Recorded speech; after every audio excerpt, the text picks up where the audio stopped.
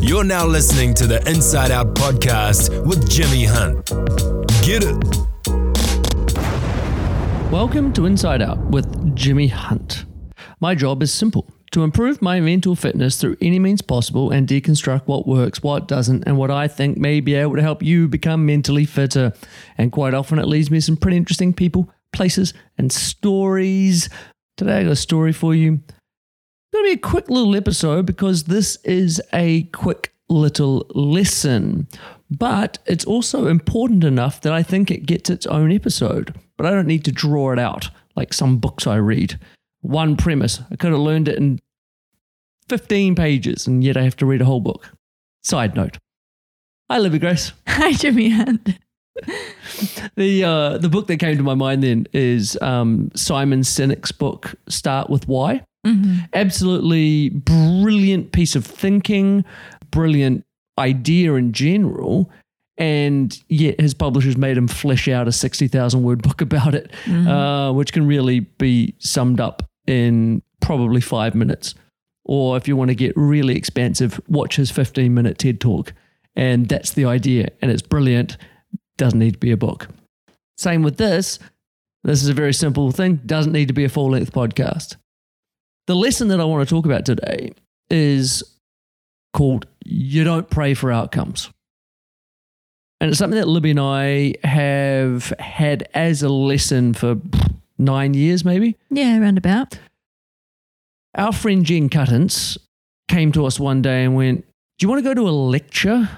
It's at Kuai Purapura. Yeah, Kuai Purapura. The old, what's it called? Centrepoint.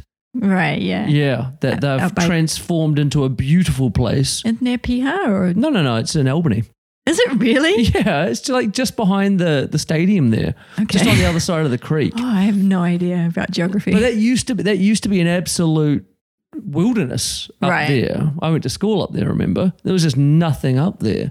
And that commune, bad juju, but is a lovely place now. And so she invited us to go there to listen to a lecture from an Anandan monk. An Anandan monk is from the sect of Paramahansa Yogananda. And he's the Indian guy that brought yoga to the West. He's credited with that mainly. And so he's got a group of people that live up in the hills behind San Francisco. This lady was on tour, I guess, to go and talk about stuff.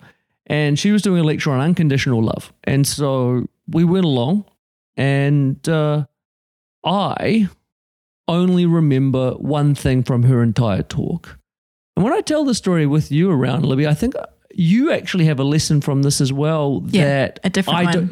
A different one that I don't even remember what it is right now. Yeah. But my lesson in the story for this podcast is she was talking about a bunch of stuff, and then she said, you don't pray for outcomes. And I sat there and I was like, isn't that exactly what praying is for? Mm-hmm. Isn't that what people who pray do? It's Dear God, I want a pony. Exactly.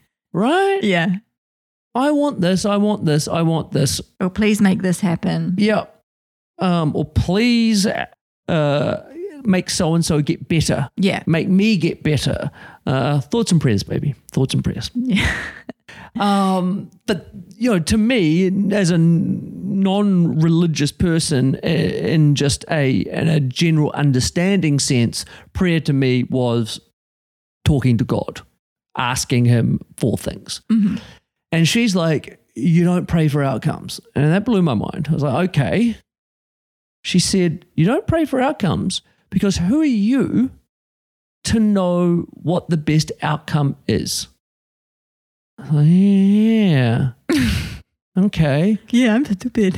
Yeah, well, who's to say that this happening is the best thing to actually happen for your life, for your situation, for the people around you, right? Mm. Maybe the universe needs to point you in different directions and therefore that's not the best outcome. And I was like, oh, yeah.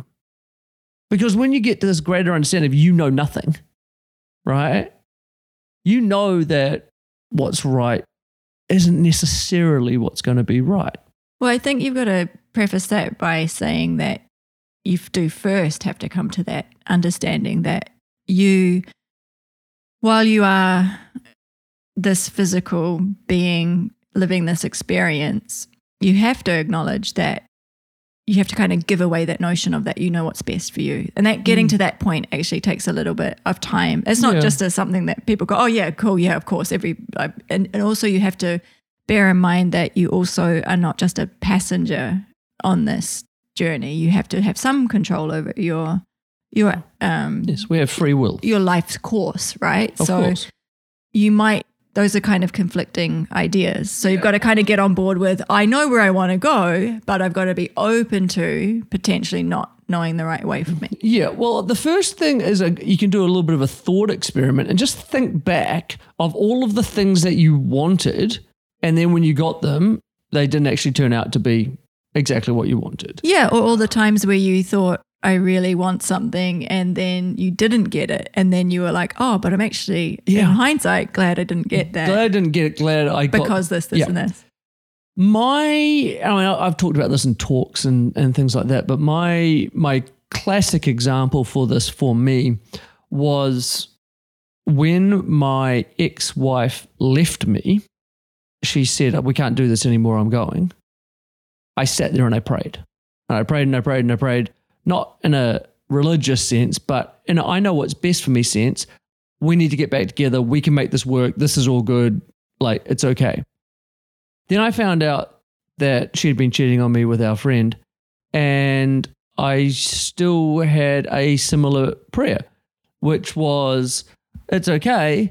You just leave him. You just stop that. It's all good. Like, then you come back to me. And then I found out she was pregnant and it wasn't mine. So that was the end of that story. But I, the whole time, thought I knew what was best for me, thought that her and I getting back together was the best thing. And that was where all my will and intention was going. And the universe just slapped me across the face a bunch of times saying, no, no, no. And then 3 months later, I met the love of my life. Hey, baby. Yeah. You're just trying to get brownie points right now. Yeah, but that's the thing, right? Like, I had no concept that you were going to turn up in 3 months later. No.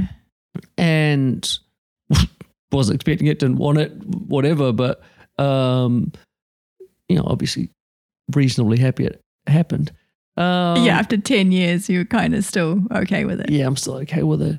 But that's the thing. I was praying for a very specific outcome. Mm. But what was the lesson in that for you then? Because that was the letting go lesson. Right. That was the I don't know what's right for me. Because something better appeared when I let go of that. Yeah, I'm making silly, emotional decisions that don't have full context. And even if we think we're clear-headed and we think we know everything, we still don't have full context. We still cannot zoom out to our life path and go, oh, I definitely should take this fork. This is exactly the fork where I need to go. Especially when you're in a situation where you're in a state of maybe turmoil or you're stressful. Yeah, it's 10 times worse than that, but even clear-headed, we don't know. And, there's so many people pray for their dream jobs, get them, and then go, oh, actually, this is not where I want to be. Yeah. Yeah, we don't know. And so I think the biggest lesson here is to make choices from your gut, from your heart, maybe from your head.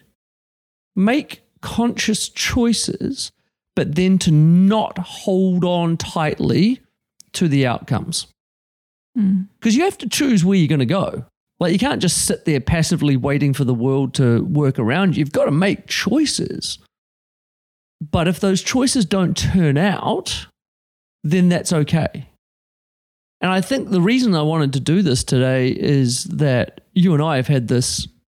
I mean, it's a lesson that you learn, absolutely, but then you've got to consistently apply. And there's a few things recently where I've been like, oh, that didn't happen. And then I have to realize that, oh, that not happening has allowed space for something else. Mm. Sometimes I think what happens to us as humans is we go, that sounds exciting. That sounds like what I want. Oh, that I imagine my life with that in it. Of course. And then you go, oh, I really want that. So you kind of put all your energy or if you want to call it prayers into that happening. And then when it doesn't, you're like, oh, damn it, it really hurts. But like you're saying, you get to the point where if you're open to any eventuality, then that does open up that space for, oh, well, this is actually, okay, maybe it's not better than what I imagined. Maybe still my imagination is something I still would like, but this is actually quite good. I'm kind of happy here, or this other thing, or nothing might happen. And then it's a lesson of just letting go of, oh, well, that didn't happen. Move on. Yeah. And that's one of the things, because we have no control. Exactly. Right? We have no control about anything except our reactions. We're in a simulation. Responses. Yeah.